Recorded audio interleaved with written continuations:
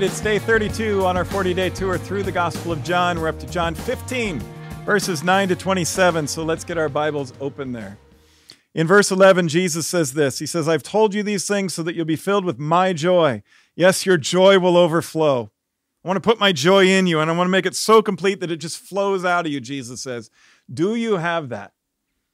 I've been looking forward to this episode for a long time because once upon a time, somebody taught me what Jesus was saying here in John 15, and it became a defining moment in my life. It changed the trajectory of my life. I realized that the joy that Jesus gives, that he talks about here in John 15:11, my joy, is not necessarily the same as the world's joy. So often the world teaches us that in order to have joy, happiness, and the world tends to make those two words synonymous, joy and happiness. In order to have joy, your circumstances in life have to be good. Or perfect would be better. You have to be having a good day, a good week, a good season of life, and then maybe you can have some joy. But boy, if you lose your job, you got to wait till you get a job. If somebody breaks up with you, you got to wait till you start a new relationship. If you injure your knee before your sophomore year of your college basketball season, you have to wait till it heals, until you get off those crutches and you can get back on the team, and then maybe you can have some joy. That was the story I started to tell yesterday in yesterday's episode, and today I want to tell you the rest of that story when I was a student at Concordia College in Moorhead, Minnesota. I said yesterday, we covered the first 8 verses of John 15, that after I got injured and I was on crutches and I was having this identity crisis, I heard a sermon from our campus pastor, Pastor Phil, where he challenged us using this text, John 15, where Jesus says, I'm the vine and you're the branches. And he said, so he challenged us by saying, what's your deepest connection? And that kind of got the ball rolling, but I still wasn't sure how to apply that to my daily life. But if we read on through John 15, it starts to come more clear. And Pastor Phil helped me with that too. He not only preached the sermon that started to change the trajectory of my life. I mean, I changed my major that year. I went from a mathematics and engineering major to an English lit and communication theory major. It was because I felt the call to become a pastor now instead of what I went into college to become. I mean, much to my surprise, I was on a whole new pathway.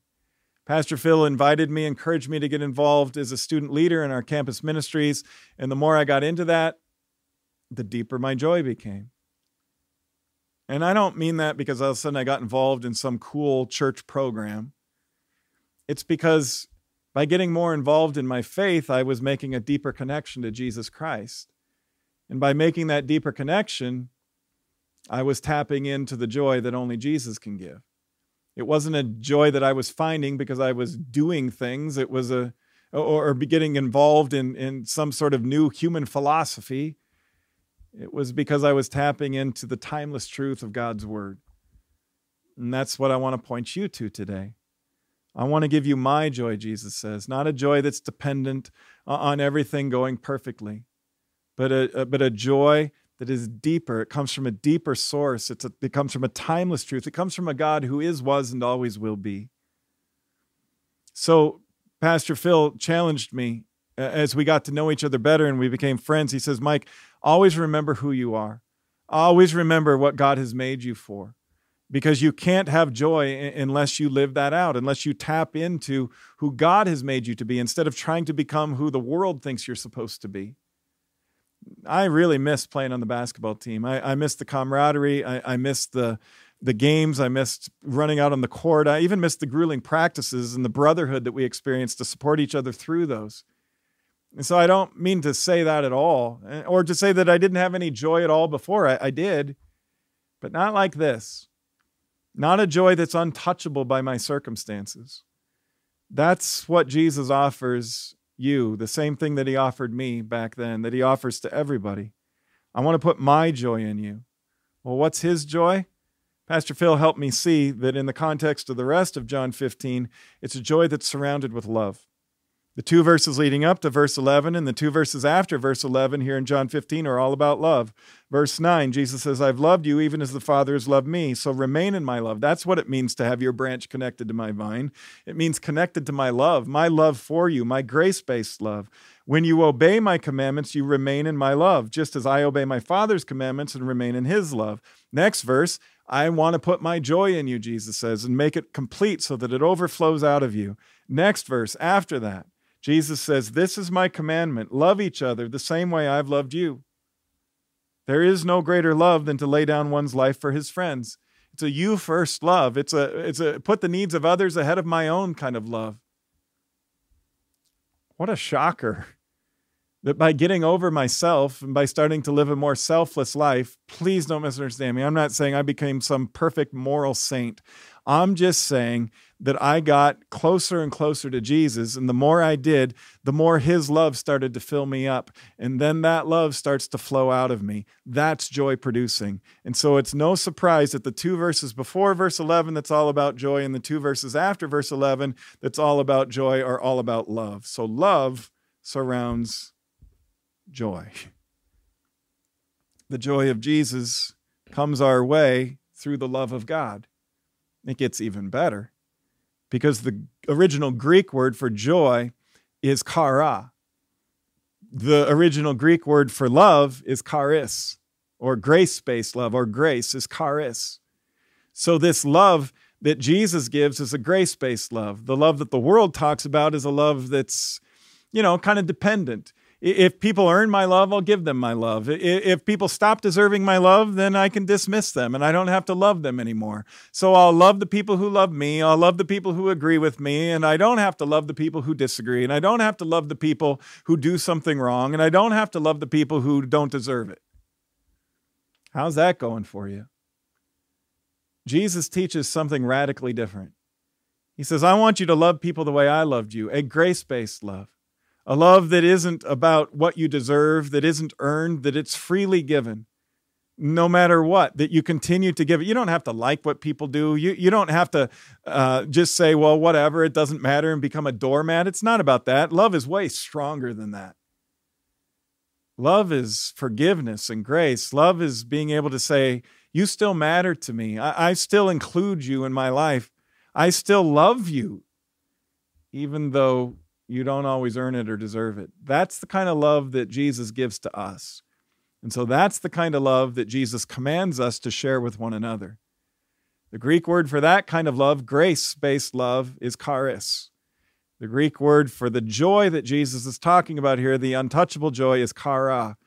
If those sound the same, they should, because they're the same word in the original Greek, which of course means if you want to experience the untouchable joy of Jesus Christ, you have to start with grace. God's grace-based love for you, and then overflowing out of you to your grace-based love for the world around you. Not an earned love or a deserved love, a love that is just given because the giver wants to give it. That's what God gives to us through Jesus Christ, and that's what Jesus commands us to give to others, inspired by his love for us. And here's the best part. That's what gives you an untouchable joy. That you know that you're loved by the God of creation, that you know that this God is with you no matter what, in good days and bad, when you're on crutches and limping around campus, or when you're running out, being announced in the starting lineup for your college basketball team.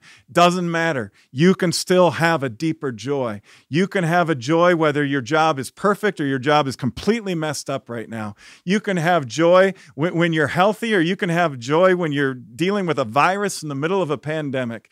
You can have joy when you're grieving. You can have joy when you're on a mountaintop of happiness. You can have joy every moment of every day because you're in a relationship with Jesus Christ.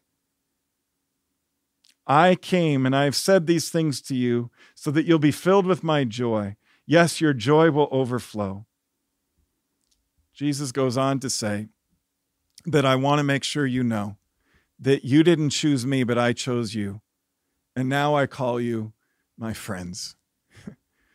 Sally and I, during this pandemic, have binge watched a couple of shows, and somebody told us that we should watch this show on Netflix called The Queen's Gambit. It's not perfect. I'm not saying it's morally pure in every way, but man, the last episode, and I don't want to give too much away, but I'll just say this. In the end, the hero, the main character, she discovers that it's not so much about what happens in the tournament on the chessboard, because it doesn't really count unless her friends are a part of it too. But that's where real joy comes from. It comes from a source of love. and friends who loved her even though she didn't always deserve it, even though she kind of messed up sometimes, and they could have just dismissed her completely. But they had a grace-based love for her, and that led to joy. And one of the coolest closing episodes of any show I've seen and binged watched in a long time. That's just an example. That's fiction. This is fact. You can have joy today. An untouchable joy that Jesus offers to you, that he gave to me, that changed my life, that he gives to the whole world. Receive it. Share it. We'll see you tomorrow. Please like, review, and share on whatever platform you're using. That helps us get the word out. And join us for weekend worship. You can go to LutheranChurchofHope.org to find out how. We'll see you there.